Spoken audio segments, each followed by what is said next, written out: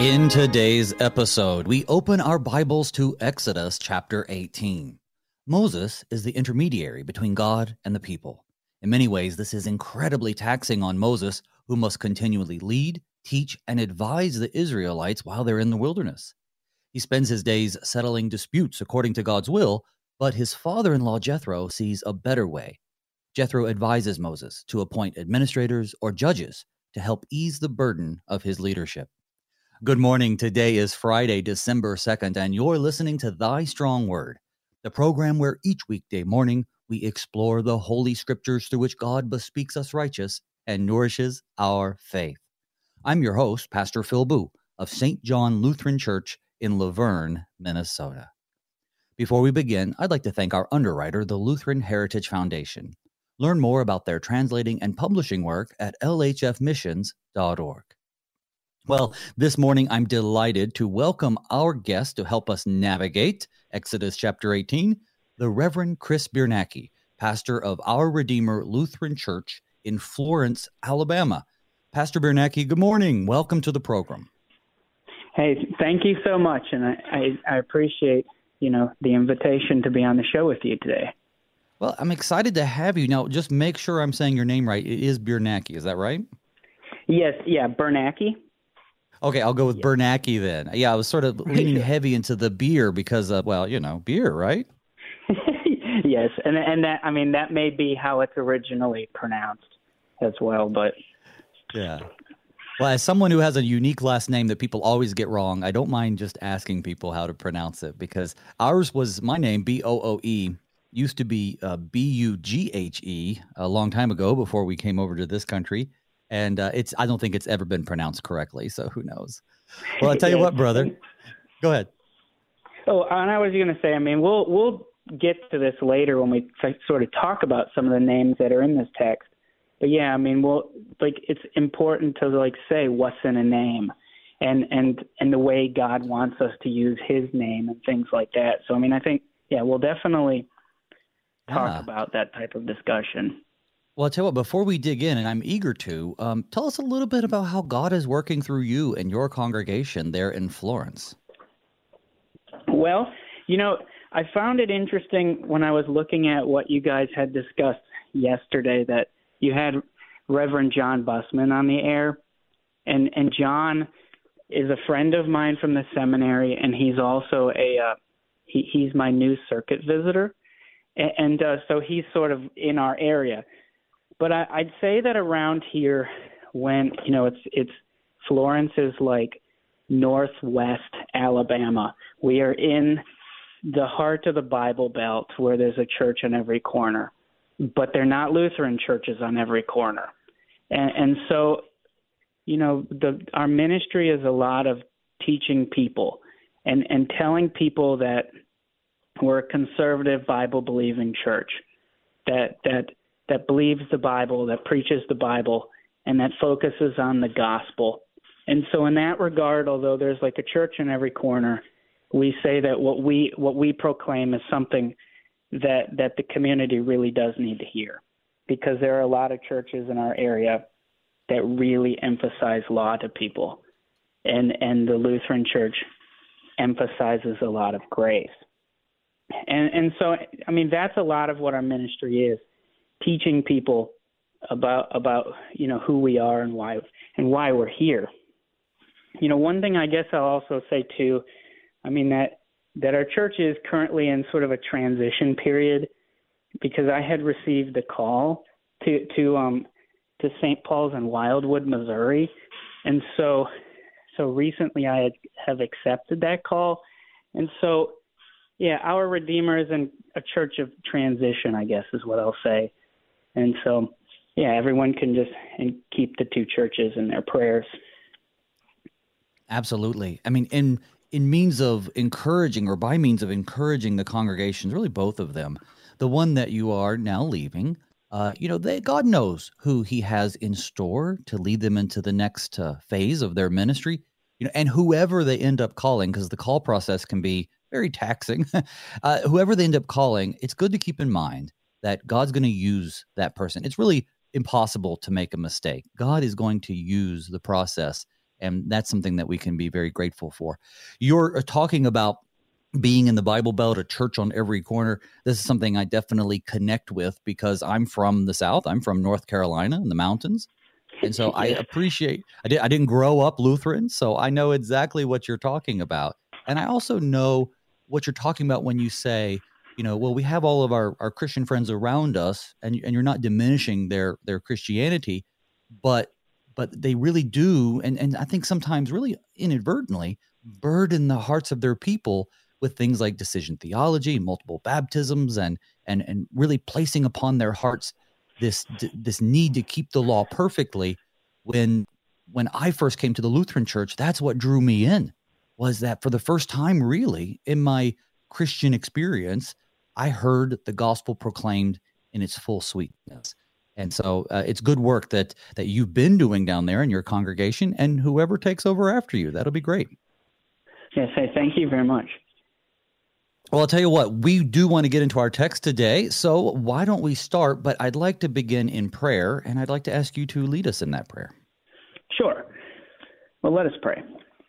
So, Heavenly Father, your word can penetrate our hearts, and you've used it to bring people to faith, to confession, to repentance, to assurance, to instill us with hope and to grow. So use your word today. Some of us are in difficult circumstances, spiritually or relationally, financially. Wherever we are, in the basements of our sins and closets of our doubts, we come before you to hear your word. Use it to encourage us, help us to grow in the knowledge of you and your character. We thank you for the work of KFUO and thy strong word, and help us to praise you, to remember you, to serve you, and that our service might be missional and evangelistic, so that many more may come to know you and grow in faith. In Jesus' name, amen. Amen. Well, our text for today is Exodus chapter 18. And the previous chapters have been, well, ones of grumbling about not having enough water in the desert, grumbling about not having enough to eat. And of course, God responds to their grumbling, well, not as he could with wrath, but according to his good and gracious mercy. He sends quail, he sends manna from heaven, he sends water. So here we are, and the tone seems to shift, brother, in Moses's telling of the accounts of in the desert, because now we have the situation with Jethro's advice. Is there anything else you want to lay out there before we just read some of the text and get into it? Sure. I guess I'll just say, too, is that this does seem to be a really major transitional passage. So I think a quick or maybe like a cursory read through Exodus, this is like a flyover passage, whereas you might say, well, it's just Moses telling us he had a family reunion. Big deal, right? And why did he record it? Well, that might be true, I suppose, if you're thinking it in terms of like Moses had a burning bush moment, and then the Israelites get called out of Egypt, and then God transforms and does amazing miracles, and he gives them manna in the wilderness, and then he gets water out of a stone, and then there's this amazing defeat to the Amalekites, all from like Exodus 17. And then we arrive at Exodus 19, and it's like they're at Mount Sinai, and then they're going to get the Ten Commandments in chapter 20. And in some sense, it's like this could be a flyover passage, but it's really not. It's a huge transition passage. And so I at least wanted to I could point out some of the striking overlaps between 17 and 18, and then as you read it, it'll be seen, more in as we read through it. Sounds great. But, like, for instance, in like 17 verse 8, the Amalekites come and attack. In 18, 5 through 7, Jethro comes and greets. In 17:9 and then 18:25, men are chosen for specific tasks. Now in 17:12, Moses sits on a stone, and in 18:13, he sits the judge. In both of the activities, it commences at the next day and then it goes until the evening. Now in 1712 and in 1818, Moses is said to be tired, and then he's provided in both instances help. So I think you can see at least that 18 and 17 have a ton of overlap, and they're very deliberate in the way that they're being told here. Well, something to definitely keep in mind, because those connections are really hard to see when we just take it chapter by chapter or verse by verse. So I'm glad you brought those out. What I'd like to do is read just the first half of the chapter. That's going to be through verse 12, really just the family reunion part, as you said, and we'll see what we can get from that. I'll be reading from the English Standard Version, chapter 18, beginning with verse 1. Jethro, the priest of Midian, Moses' father-in-law, heard all that God had done for Moses and for Israel his people, how the Lord had brought Israel out of Egypt. Now Jethro, Moses' father-in-law, had taken Zipporah, Moses' wife, after he had sent her home along with her 2 sons. The name of the one was Gershom, for he said, I have been a sojourner in a foreign land. And the name of the other, Eliezer, for he said, the God of my father was my help and delivered me from the sword of Pharaoh. Now Jethro, Moses' father-in-law, came with his sons and his wife to Moses in the wilderness, where he encamped at the mountain of God. And when he sent word to Moses, I, your father-in-law Jethro, am coming to you with your wife and her 2 sons with her, Moses went out to meet his father-in-law and bowed down and kissed him. And they asked each other of their welfare and went into the tent. Then Moses told his father-in-law all that the Lord had done to Pharaoh and to the Egyptians for Israel's sake, all of the hardship that had come upon them in the way, and how the Lord had delivered them. And Jethro rejoiced for all the good that the Lord had done to Israel, in that he had delivered them out of the hands of the Egyptians. Jethro said, Blessed be the Lord, who has delivered you out of the hand of the Egyptians and out of the hand of Pharaoh, and has delivered the people from under the hand of the Egyptians. Now I know that Yahweh is greater than all gods, because in this affair they dealt arrogantly with the people. And Jethro, Moses' father-in-law, brought a burnt offering and sacrifices to God. And Aaron came with the elders of Israel to eat bread with Moses' father-in-law before God. All right. So thus our text so far. We have Jethro, who Moses makes it extremely clear is his father-in-law through lots of repetition. But why don't we start at the top and take us through this? Yeah, well, at least the narrative flow is pretty straightforward in the text. So like you have verse 1 through 12 that you read. And that recounts Jethro's acknowledgement of God to Moses, or of the God of Moses. And then later on you'll see in like 13 through 27 just recounts Moses' father-in-law giving the advice of dividing labor. And I think overall, like to summarize, why is this text even here? Like, why are we told it at all? If just to be like, aren't we trying to get to the important bits, which is tell us about the 10 Commandments? He wants to tell us this first.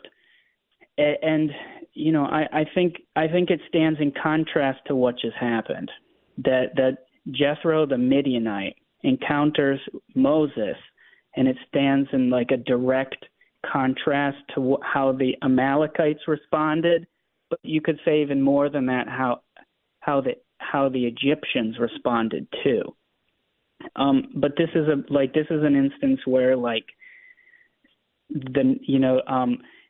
a Midianite. Now I know it's his father-in-law, but nonetheless he is a Midianite, and he responds in somewhat a faithful fashion. And so it's like the first instance in the book of Exodus where like faith is going beyond the Israelite community. And I think that's what's very important about this. Absolutely. I mean, there's so much to be taken even from this so-called flyover passage.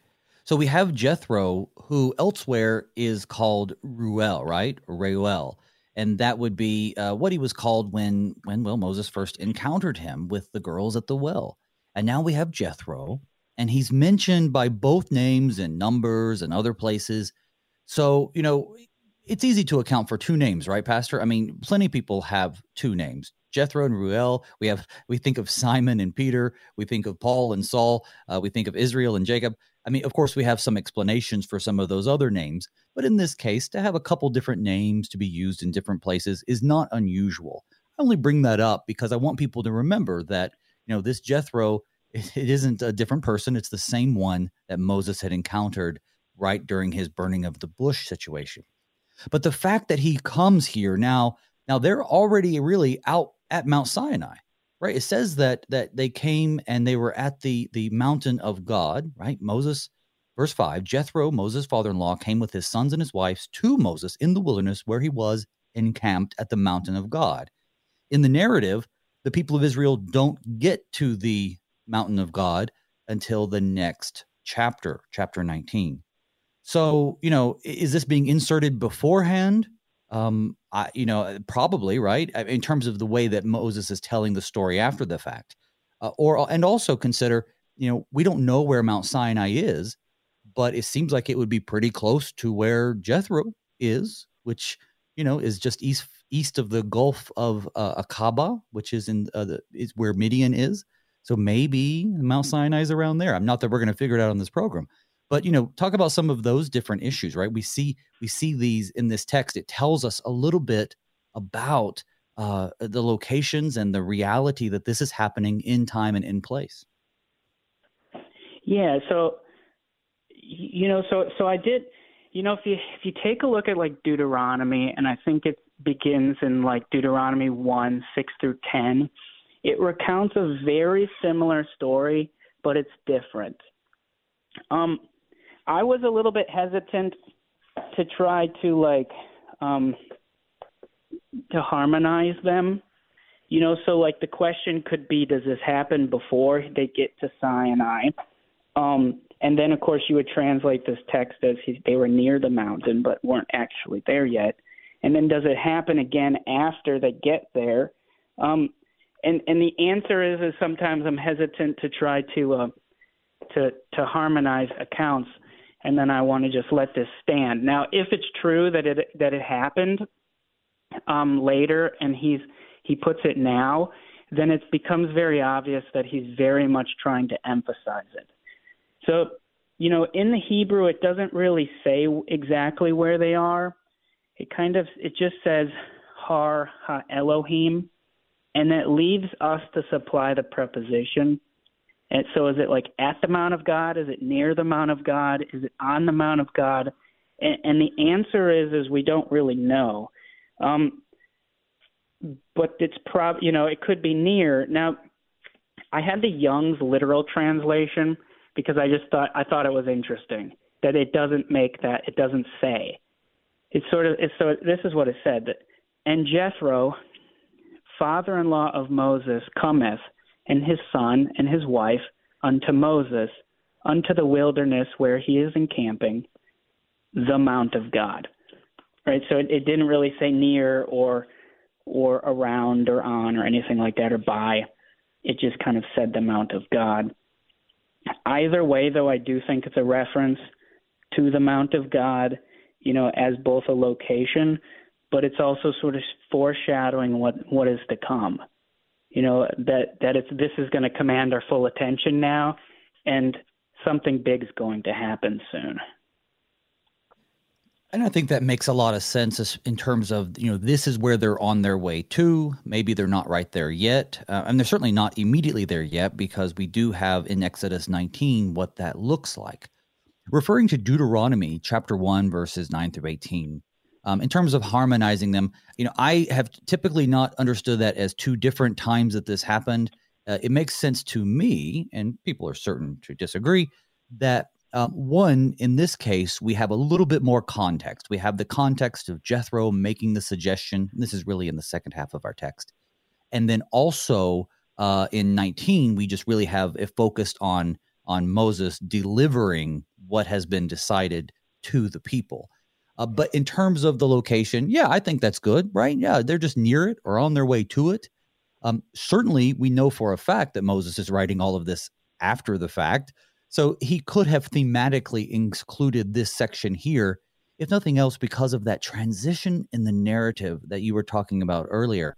We are looking now to move from the grumbling and the uncertainty and the trials and tribulations out in the wilderness, and now we're moving into when God answers those things with his law. So, in the next section, and we'll talk about that later on, probably after the break, we see that Moses is already kind of becoming this judge, and he's certainly implementing some sort of rules, regulations, and laws to the people. Did they exist before? Are they really from the Ten Commandments? And this has been moved thematically. I think it's interesting, but as you said, I don't really think it matters. And we probably don't 100% know for sure. But yes, thank you for bringing out that in the Hebrew, there really is, no directional or location here. Encamped at the mountain of God could be, nearby. It could be any of those things. And so another thing, go ahead. Pardon me. And I was going to say, because there was another instance where it's like, it's just kind of vague, and I think probably studying Exodus, there's something you just, as a reader, have to accept, that you're not going to know everything all the time, but another one, as we're just beginning into verse 2, it's like after Moses had sent away his wife Zipporah, we don't really know when he sent her away. We know that way back in chapter 4, he chose to take Zipporah and his sons. But then you hear nothing about them after that. And then here you see that he sent them away. And then the question is sort of when. Did he send them away before the plagues in order to protect them? Well, I don't know. Did he send them away maybe after the great crossing of the Red Sea? Well, I don't know. Did he send them away directly after chapter 17, when the Amalekites had this, had their battle and they won, and so he sends his wife away to relay the message, possibly. So it's it's another one of those, we don't exactly know when this happened. We're not told. But what we are told, and you're absolutely right in terms of we don't know when this happened. We are told about all the hardships they went through, and we know the character of Moses. So it certainly isn't inconsistent with what we know about Moses that at one of these points that you mentioned, he clearly sent her away. I think it's safe to say that the reason was to protect her. But again, that's left unsaid. It's left for us to discern, or frankly not discern, since it's not really any of our business. Sometimes the scriptures are telling us things that help fill out the narrative, but not every single thing in scripture is for us to allegorize or implement as if it were either law or gospel that we must be using in some way, which is something I teach my catechumens and even my people. They grew up with this idea of you take anything from the Bible and you have to mark it L or G, L for law, G for gospel. The Bible speaks in law and gospel. Well, that's true, but the Bible also speaks in narrative filler. And people have taken that, when I've said that, to mean, so you're saying it doesn't matter. No, God certainly doesn't do anything without a purpose. It's just sometimes the purpose is to help us understand what's going on. Yeah, yes. And I think the emphasis in the beginning is really being, it's emphasized by the names when the names of the sons get repeated, and then we're told what they mean. So whether and when they sent her away is less important than the reminder that Gershom means I have become an alien in a foreign land. He was an alien in Midian, but the Israelites were also foreigners in Egypt. And then Eliezer, my father's God was my helper. He saved me from the sword of Pharaoh.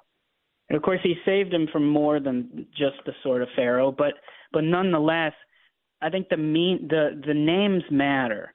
and we're being reminded of the deliverance of God. And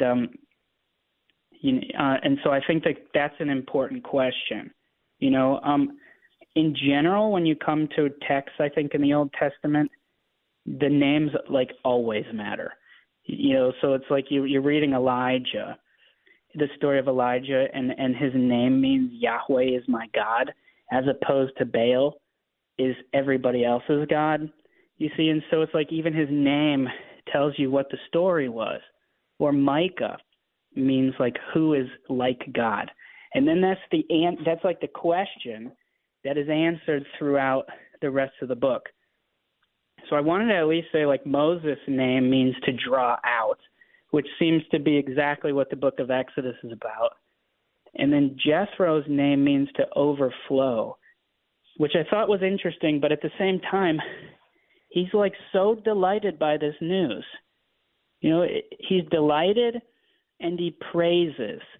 And so I at least saw that connection that Jethro is overflowing as he hears the news. It's like Mary or something.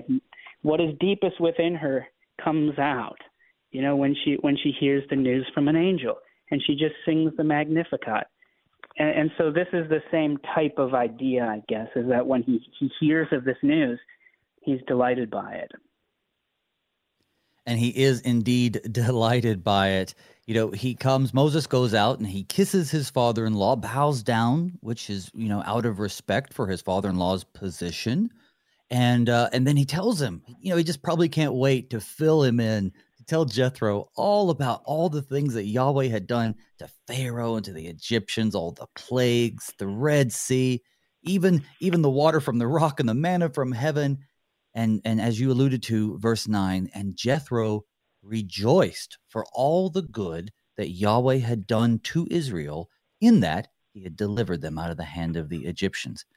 So when we come back from our break, I want to talk a little bit about this. Verses 10 through 12 talk about Jethro praising Yahweh, but he's a Midianite priest. And it's going to be difficult for us to know for certain, as you've already alluded. But I'd like to talk about, is this conversion? Is this Jethro adding Yahweh to his shelf of other gods, but acknowledging that Yahweh is clearly much greater than all the others?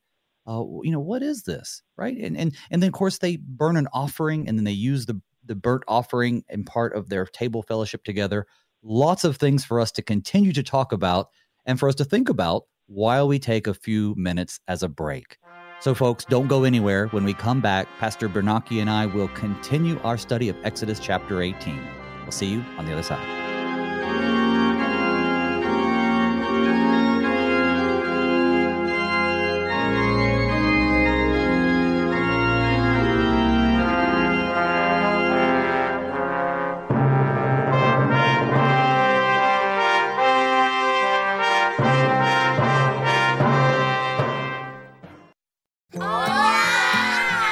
These are the voices of young Lutherans in Mexico City, children who are excited to learn more about their Savior, Jesus.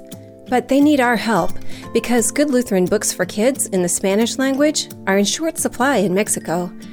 To learn how you can help tell Spanish-speaking kids everywhere about Jesus in a language they can understand, go to the Lutheran Heritage Foundation website at lhfmissions.org/Juan316.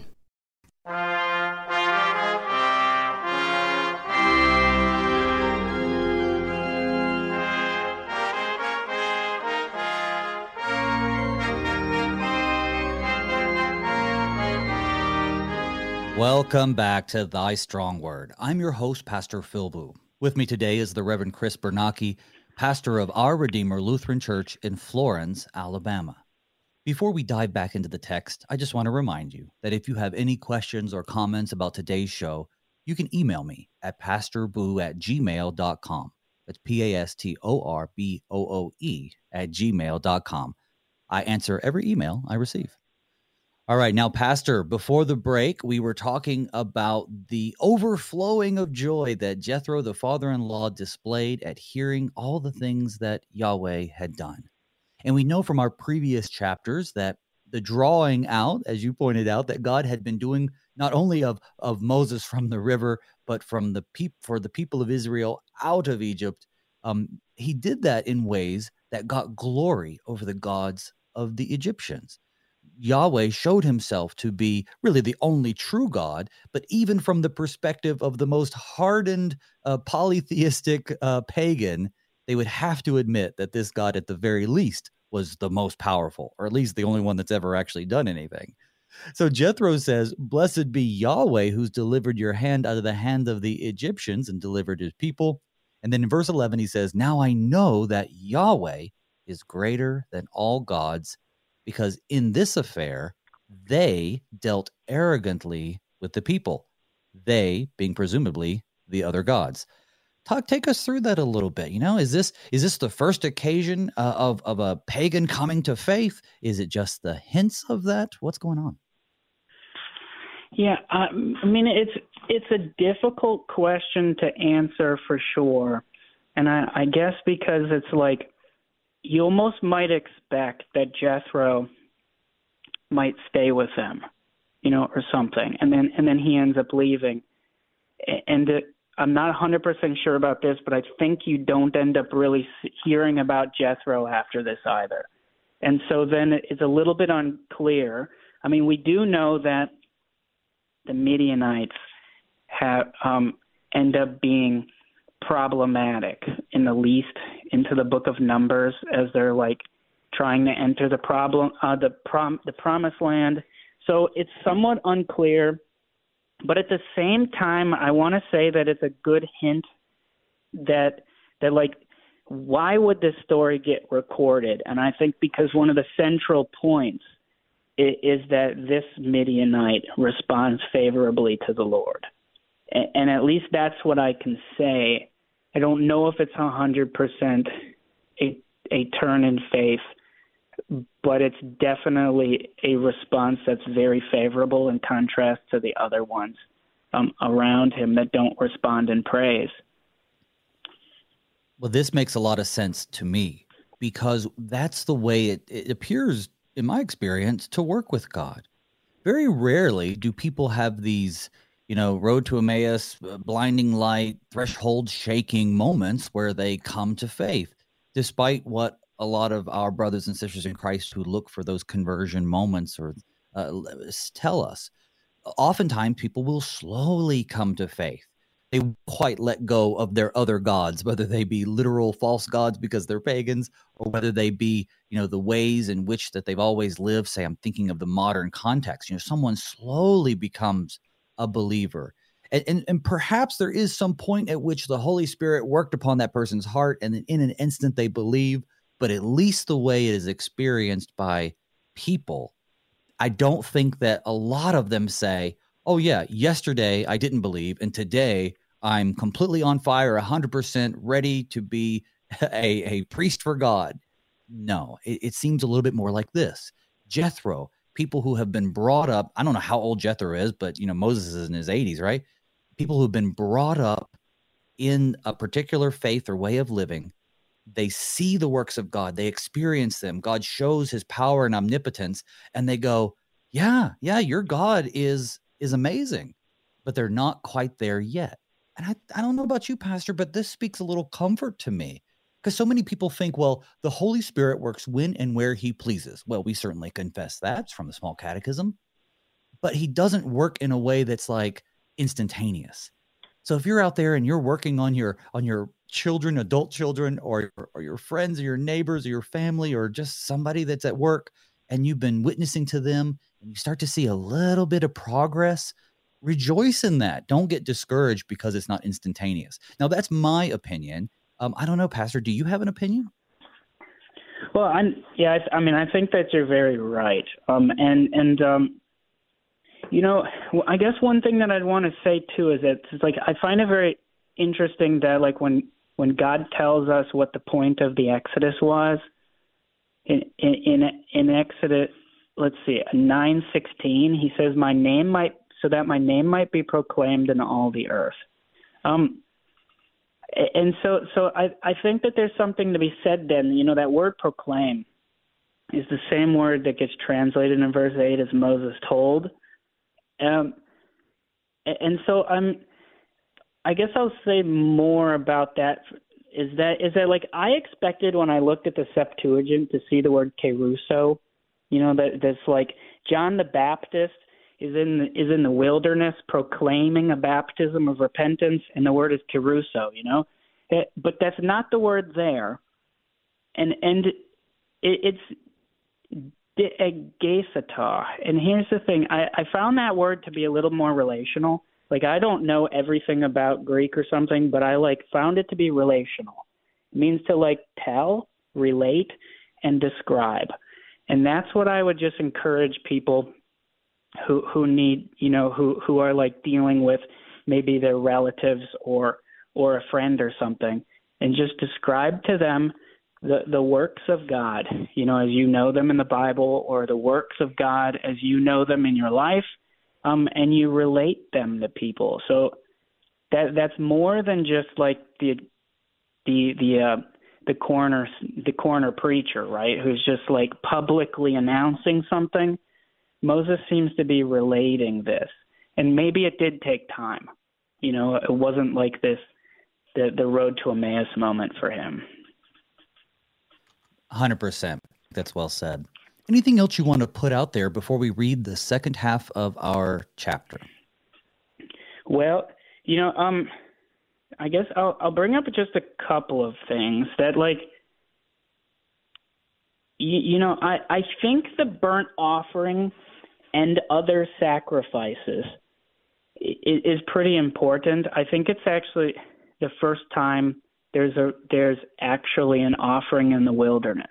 I mean, Moses has been saying to Pharaoh that you need to let us have offerings and worship in the wilderness, but I don't think that there's any time that actually happens until now. Now, later on in the book, like chapter 20 and following, you're going to see that there's all kinds of references to sacrifices and offerings, but this is one of the first ones. Oddly enough, coming from Jethro. But another thing, it's linked with this is all linked with a meal, which I find very interesting. It's not the first meal in Exodus. You had the Passover, which is an amazing meal, and you also had things like the manna. But it does seem like when you have a meal, it is a meal proceeds an amazing climactic moment. And because even back in chapter 2, verse 20, Moses has a meal with Jethro. They eat together. And in the following chapter, he encounters God in a burning bush. And so, here he has another meal with Jethro. And it should be well, what's going to happen now? Well, he's going to get the 10 Commandments. And so it foreshadows a major climactic moment. Very fascinating connection. And we also see here a little bit about, it's not been established just yet, but a little bit of table fellowship, right? Because they're joining together and they're celebrating. It's not just the family reunion at this point because Moses and Aaron are there, but then they call all of the elders of Israel. So it's a whole group of them really celebrating what God has done, which I think also makes a great transition into what happens next, because the chapter verse 13 says the next day. So we are now in the next day, and we get what happens next, which is interesting. Let's do it. Verses 13 through the rest of the chapter, which is verse 27. The next day Moses sat to judge the people, and the people stood around Moses from morning till evening. When Moses, his father-in-law, saw all that he was doing for the people, he said, "What is this that you are doing for the people? Why do you sit alone and all the people stand around you from morning till evening?" And Moses said to his father-in-law, "Because the people come to me to inquire of God.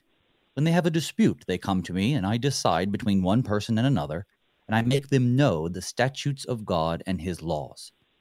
Moses' father-in-law said to him, "What you are doing is not good. You and the people with you will certainly wear yourselves out, for the thing is too heavy for you. You are not able to do it alone. Now obey my voice. I will give you advice, and God be with you. You shall represent the people before God and bring their cases to God, and you shall warn them about the statutes and the laws and make them know the way in which they must walk and what they must do. Moreover, look for able men from all the people, men who fear God, who are trustworthy and hate a bribe, and place such men over the people as chiefs of thousands, of hundreds, of fifties, and of tens. And let them judge the people at all times. Every great matter they shall bring to you, but any small matter they shall decide for themselves.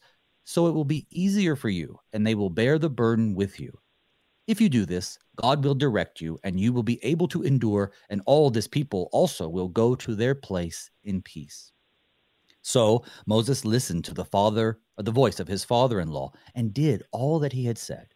Moses chose able men out of all Israel and made them heads over the people, chiefs of thousands, of hundreds, of fifties, and of tens.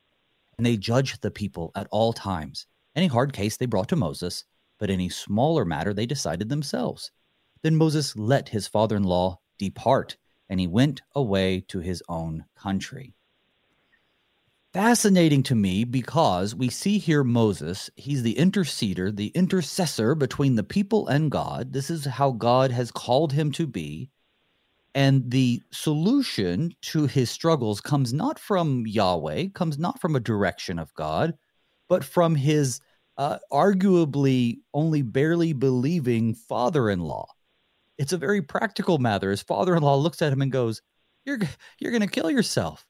You know, as a CV, I once told a pastor, Christ has already called us, Christ has not called us to sacrifice ourselves for the church, right? God's already done that. So this is the connection I see here. He's running himself to death. He's not able to do the important things. We see this mimicked, of course, when Christ comes and the church is established and the disciples decide that they need people they can't serve tables. They should be suitably talking about the Bible. But I see here also a connection to the coming up is the giving of the commandments. And there needs to be some sort of judiciary system in place, because once the commandments come on the scene, then there's going to be a lot more administrating of those commandments. But at the same time, we also see some rules and laws mentioned here, which I'm sure you'll bring to our mind. So yeah, take us through that. I'm just sort of pointing out what I see. I'd like to hear what you think. Well, yeah, I think like what you brought up, the fact that it is a little puzzling that Moses needs to have this advice, through the channel that he received. But I think I guess it's interesting to say at least that God does this all the time.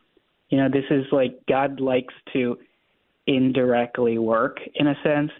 And I think even Jethro brings that up, that it's like, if you see like this advice fitting to you, and may God be with you.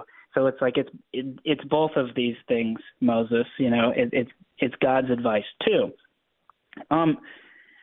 But yeah, I think in general that God works like this more than any other way. Kind of works through means, and here he's working through Jethro. I mean it's highly applicable. I think it's applicable to everybody, but I mean, it's certainly within a church context. I think pastors can go through like burnout because they're like doing everything.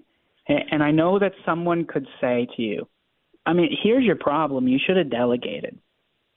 And sometimes my answer is I know, but sometimes it was easier for me just to do it than to try to find someone else to do it.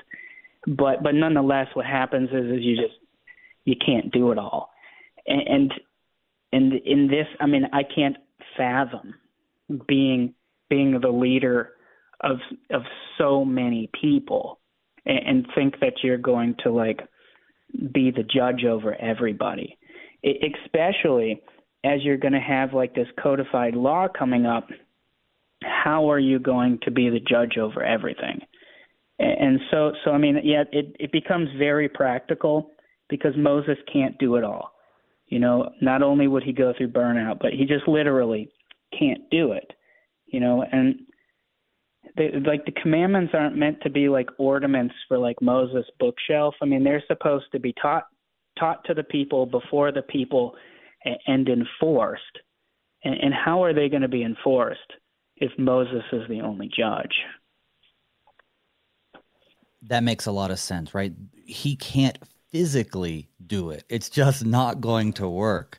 And the burnout issue is a problem too. I think it also speaks indirectly to how we should approach those who've been placed in authority over us. You just said, I couldn't imagine being put over so many people. Well, some estimates up to 2.3 million people. He literally could not do this and still do the duties that he's been called to do as well. And I also think, as I was listening to you and considering what you were saying, we also have this idea that, yes, God didn't come down and say, Moses, this is what you have to do. But every good idea doesn't necessarily come directly from God, engraved in a tablet. God works through means, of course, as you pointed out. But, it's not a bad thing for him to take, frankly, advice from his father-in-law, which would have been culturally appropriate for him to respect his father-in-law's opinion. And it's not like he could say, well, unless he was a complete 100% believer in Yahweh, then I'm going to disregard everything he says. And doesn't that speak to our situation today too? How often maybe do we look out into the ether and we say, well, we're looking for some advice or some ideas, but I only want it from lifelong LCMS Lutherans. That would be a really poor way to seek advice or try to grow and learn. And so I think that speaks to, some things that we have to deal with today too. Sure. And the fact that, maybe something could be said that Jethro was a priest, and so he has some similar experiences, and he has good advice. So even though, he wouldn't have been a believer in Yahweh, he still has good advice, on how to lead people, and had some practical experience beforehand. Because he has pretty detailed advice, really, about like how to represent the people before God, about teaching the people God's laws, and selecting capable men to judge. And he even tells what a capable man to judge is. Someone who fears God, trustworthy men who hate dishonest gain. I guess that's something that a leader, bribery and stuff is something that, leaders often struggle with. And so this gets brought up even here. And then he says to appoint them, over thousands, hundreds, 50s, tens. So he really does have very detailed advice to give. And I get the feeling that these divisions aren't exactly arbitrary. They had been moving through the wilderness in stages. There certainly are the elders of Israel, which are not necessarily the same men who end up getting chosen for these positions. But in terms of the thousands, perhaps that's a clan size or a family size. Of the hundreds, divisions within it. 50s, 10s would be really just like a family. So we see here that it's also hierarchical in the sense that people are being judged by people who they know, who are their peers and leaders in their peer groups, people who recognize that what life is like for them. Because you have 2.5 million people, they don't even know each other. I think we think of this group as this all homogenous group and they all know each other and they all know. It's just impossible. So this is like a major metropolitan city. And so we have enough people here where now, Jethro's advice is that their judges be those who live amongst them. And that's some concepts that continue today. When we choose judges, even in our American system, on the local level, those judges are voted on. They're brought into office out of the competent peers in their community. When we select juries, it's important that it's represented by their peers. Now, I don't think it's always perfect, but the point is these concepts are good and they've stood the test of time. Yes, and I wonder if this were implemented well, if it could also help people on like sort of the individual basis who are, say, grumbling, as their leaders can hear these things. It doesn't have to get so bad that it turns into a riot and it's like they all of a sudden want to kill Moses or something. It wouldn't have to get to that point if local leaders were hearing these things and then kind of dealing with them. We even do that in our like polity, that it's like, if there's something going on, then you would talk to your circuit visitor, and then the circuit visitor may or may not need to talk to the district president or something, but the district president can't do everything. They can't necessarily talk to you every time you need them. And so even we break things up into smaller groups because it makes sense, and that's the only way to do it. On a microcosm, we have Matthew 18 too, where, if you have a problem with someone, settle it between you and them. But then if that doesn't work, then you bring in some neutral witnesses. And if that still doesn't work, then you bring in the church, etc. So even in just in terms of the underlying concept, where you deal with an issue before it becomes a major incident, that is preferable. But Moses is still there. Jethro still says, listen, you're still the intermediary between God and the people. If things are very serious, then obviously they come to you. And by coming to him, it's not really that they're coming to him. It's that they're taking the matter to God. They don't really care what Moses says. They're only going to Moses because he has the ear and of God, and also can hear God's direction.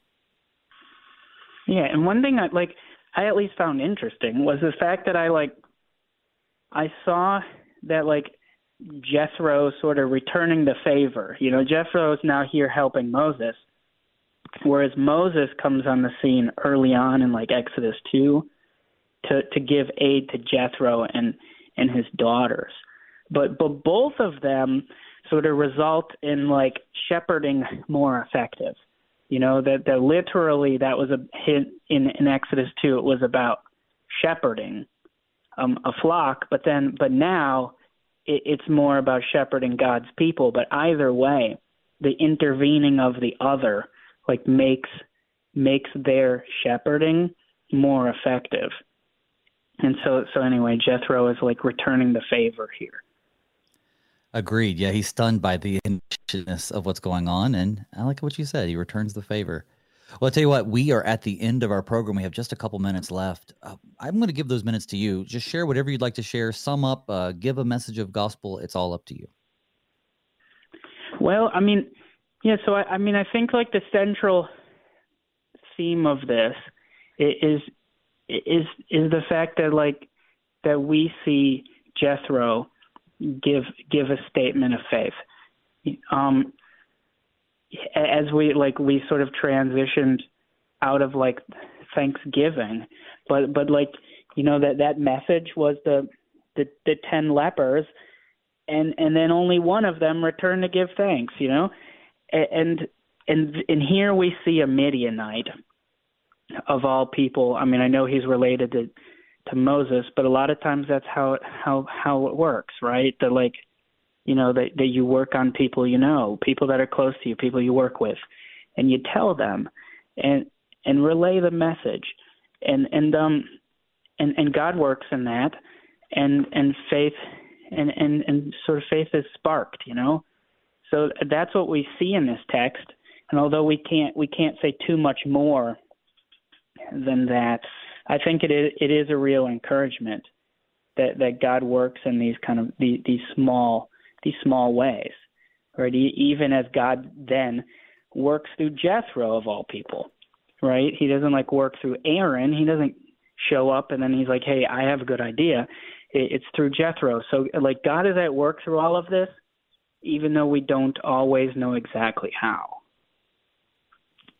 Amen to that, brother. If God can work through all the people that he does, including Jethro, including Moses and Aaron, he can certainly work through us too, and that's reassuring. Well, I'd like to thank my guest this morning, the Reverend Chris Bernacki, pastor of Our Redeemer Lutheran Church in Florence, Alabama. Thank you, Pastor, so much for being on the show. Hey, thank you so much.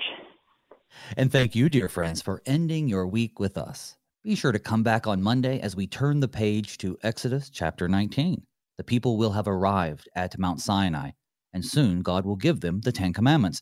But not yet. There are preparations to be made and people to be consecrated. We'll cover all of this next week and more. Until then, may God's peace and blessings be with you all as we pray, Father, keep us in thy strong word.